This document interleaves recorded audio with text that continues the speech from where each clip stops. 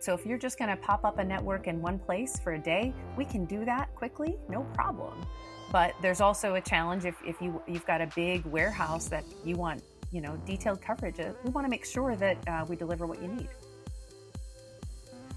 Welcome to GXC's Monday MeshUp, a podcast that gives you an inside look at GXC, our private cellular network platform, GXC Onyx, and the latest industry news to enable a world where enterprises can trust wireless connectivity to be simple.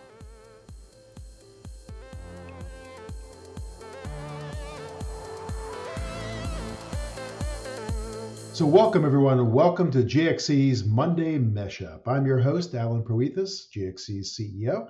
And today we have an incredible guest here who is the incredible person who actually makes things happen. So Jessica Barnes, welcome to Monday MeshUp. Thank you, Alan. Appreciate it. Glad to be here. So Jessica, I know when we talk about private cellular networks, a lot of times, it's a lot of hand wavy, talking about all the great stuff you can do, but none of this great stuff happens unless you actually deliver the network. So please tell us, what exactly do you do here at GXC?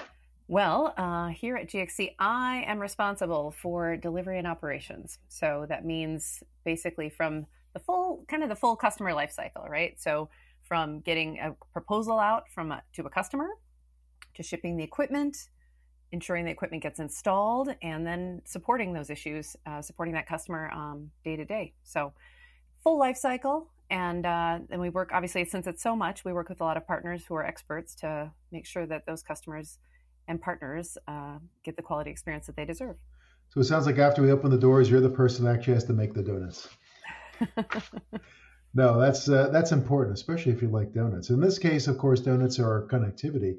And, we talk about private cellular. Private cellular is still a little bit of a new thing for a lot of people, though. You're certainly used to other types of networks. And I know when I speak with customers and partners, we talk about private cellular being the third network, the first being their wired network for their company, the second being their Wi-Fi network. And then we have this new network that's really optimized for business critical functionality. And because it's a bit of a mystery for the end user of it, I think it's a mystery in terms of how do you get this thing actually implemented and working? So how do you think about the steps? Once someone says, yeah, I need that for this particular environment, whether it's a warehouse or manufacturing or smart ag, what are the big steps in actually getting this thing working in real life? Well, I think obviously you want to talk to them, right? We're going to get out there. We're going to take a look at your network or take a look at your space, that warehouse, that field, whatever that case may be. We can talk about your requirements, what you need for this private network to make sure that we can offer the services you need. Then we go in and we do a design. That's the second step, right? We're going to be looking at all these different factors like the coverage, the capacity, performance, and then whatever applications you might need for this network, right? Once we agree on all of that, to make sure that this is the network you want, then we do the deployment. We order the equipment, we get it installed. That's like radios, antennas, switches, all this different equipment. Get that installed and get it to you. And then we start the integration, right? We coordinate with you. Obviously, we're talking to you this whole time. We're coordinating between the different parties.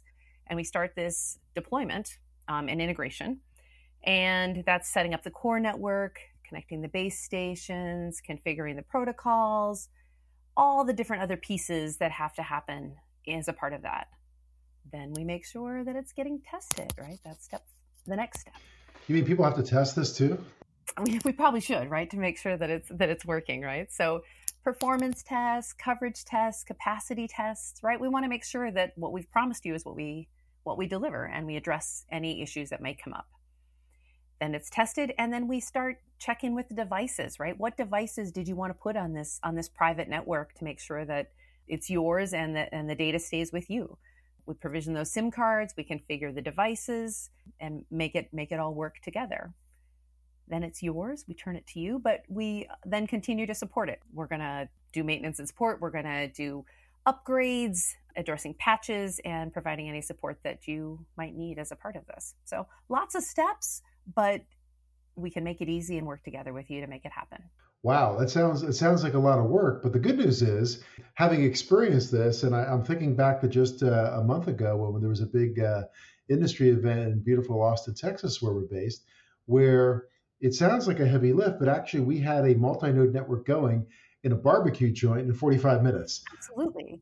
And I think it also depends on the size, right? And where you're at. So if you're just going to pop up a network in one place for a day, we can do that quickly, no problem. But there's also a challenge if you've got a big warehouse that you want, detailed coverage. We want to make sure that we deliver what you need. Yeah, I think a big part of it too is really about not so much our technologies. We know it works out of the box. It's really about how it's being applied in a particular environment. And like, what's the problem? That's the way I think about it is what's really the pain point we're trying to address with this? What do you need that drives your business that you need a higher level of security and reliability around? And identifying that use case sounds like the essence of this whole process. Do you do that, Jessica? How many do you get your overalls on and start climbing up ladders, or how do we actually do all this stuff? I definitely do not climb the ladders, although there's folks on the team that do. We prefer that they don't climb the 120-foot poles to make sure that the installation works or that there's issues. But the team definitely does whatever it takes to make sure that the installation is a success.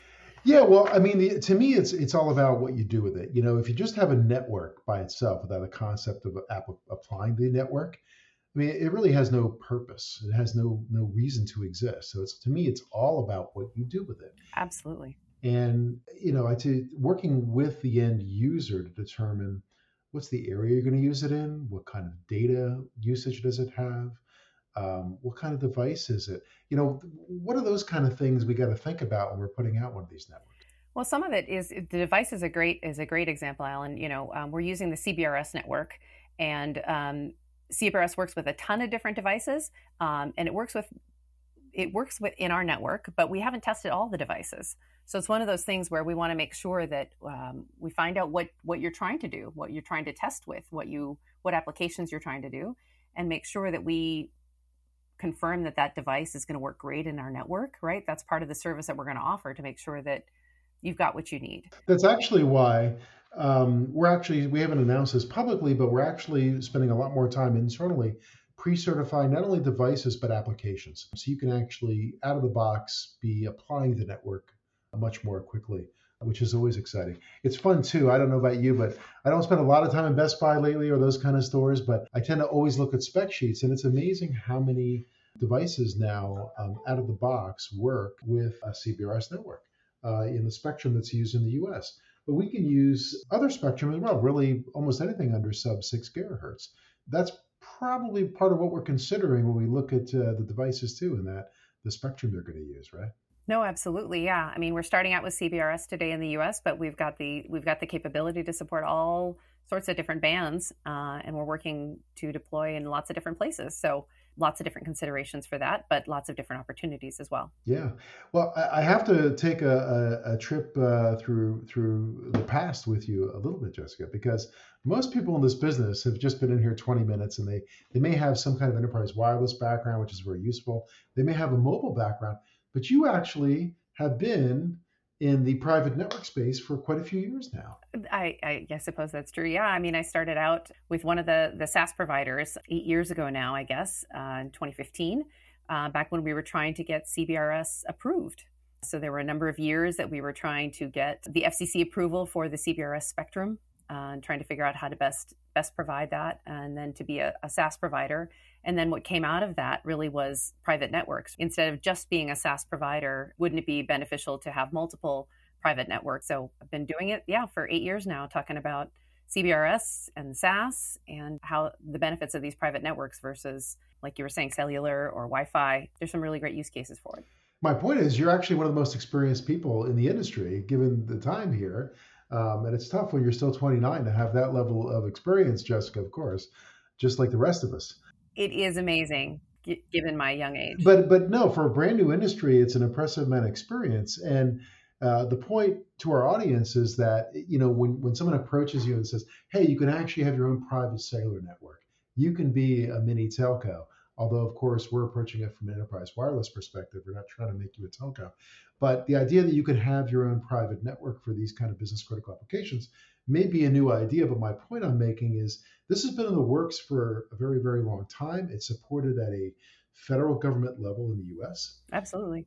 And frankly, it's crazy the amount of effort being spent around the world, where most countries now are coming up with some type of scheme to provide spectrum to deploy these kind of networks. So it's getting exciting. Absolutely. Yeah, we're seeing a lot of interest in all over the world, really, right? In Brazil and in Europe, Asia, right? There's a lot of interest throughout the world with these type of private networks and the opportunities that they provide. Yeah. So, I mean, incredible change. Unfortunately, these things, when people complain about these things, take a long time. And I remind them, by the way, do you know when the first CDMA protocol was defined, by the way, the earliest I do not. CDMA protocol? I would fail that quiz question. No. When was 1945, it? the Really? movie actress Hedy Lamarr was actually a amateur mathematician on the side. And she actually had a number of patents. One of them was what became CDMA protocol. I have learned something new today, Alan. Thank you very much. Can you believe it? But the first commercial cellular call didn't take place, of course, until 79. And then we didn't hit 50% smartphone penetration until maybe a dozen years ago. So, these ideas often cook for a long time. And we've had private networks, of course, for utilities and other types of things with licensed spectrum for quite some time. But now we have accessible private networks for everyone, really, thanks to how this has evolved. Absolutely. And to your point about CDMA, right? So some of those things back in the day took a long time to cook. But as we're seeing with everything else, chipset size, et cetera, right? It's expediting. The speed of adoption is much faster and is growing quickly. Plus, the other thing is, to me, that's impressed me is sort of the radios. If you go back even 10, 15 years ago, radios really only covered a narrow range of spectrum. And today's radios, it's just amazing the broadness they can cover, which is also enabling. So some of the thing I like about some of the things we see in the market is not only can we cover the spectrum you can use in the US, but often the same radios can cover things that are being done internationally as well. Yeah, absolutely.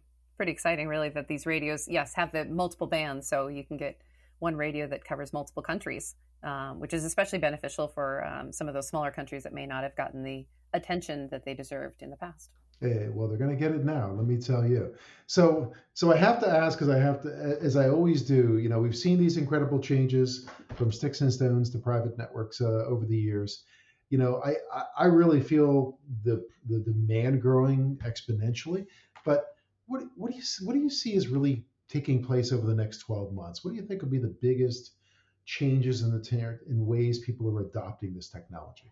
It's been interesting. What we're seeing today is a lot of POCs, right? They're still kind of dipping their toe in the water. So I think for the next couple of months, we're still going to see some of that. But in the next 12 months, I think some of these companies and organizations, especially the bigger global ones, right? If they can see the benefits in a couple of locations in the US to start, and they have the opportunity to take this global, why wouldn't they apply something like this and be consistent throughout? And I think GXC, the exciting part is that GXC has that capability to provide that service throughout the world. And for them to have the same service and the same product is critical for a global company, in my mind, versus, individual solutions throughout.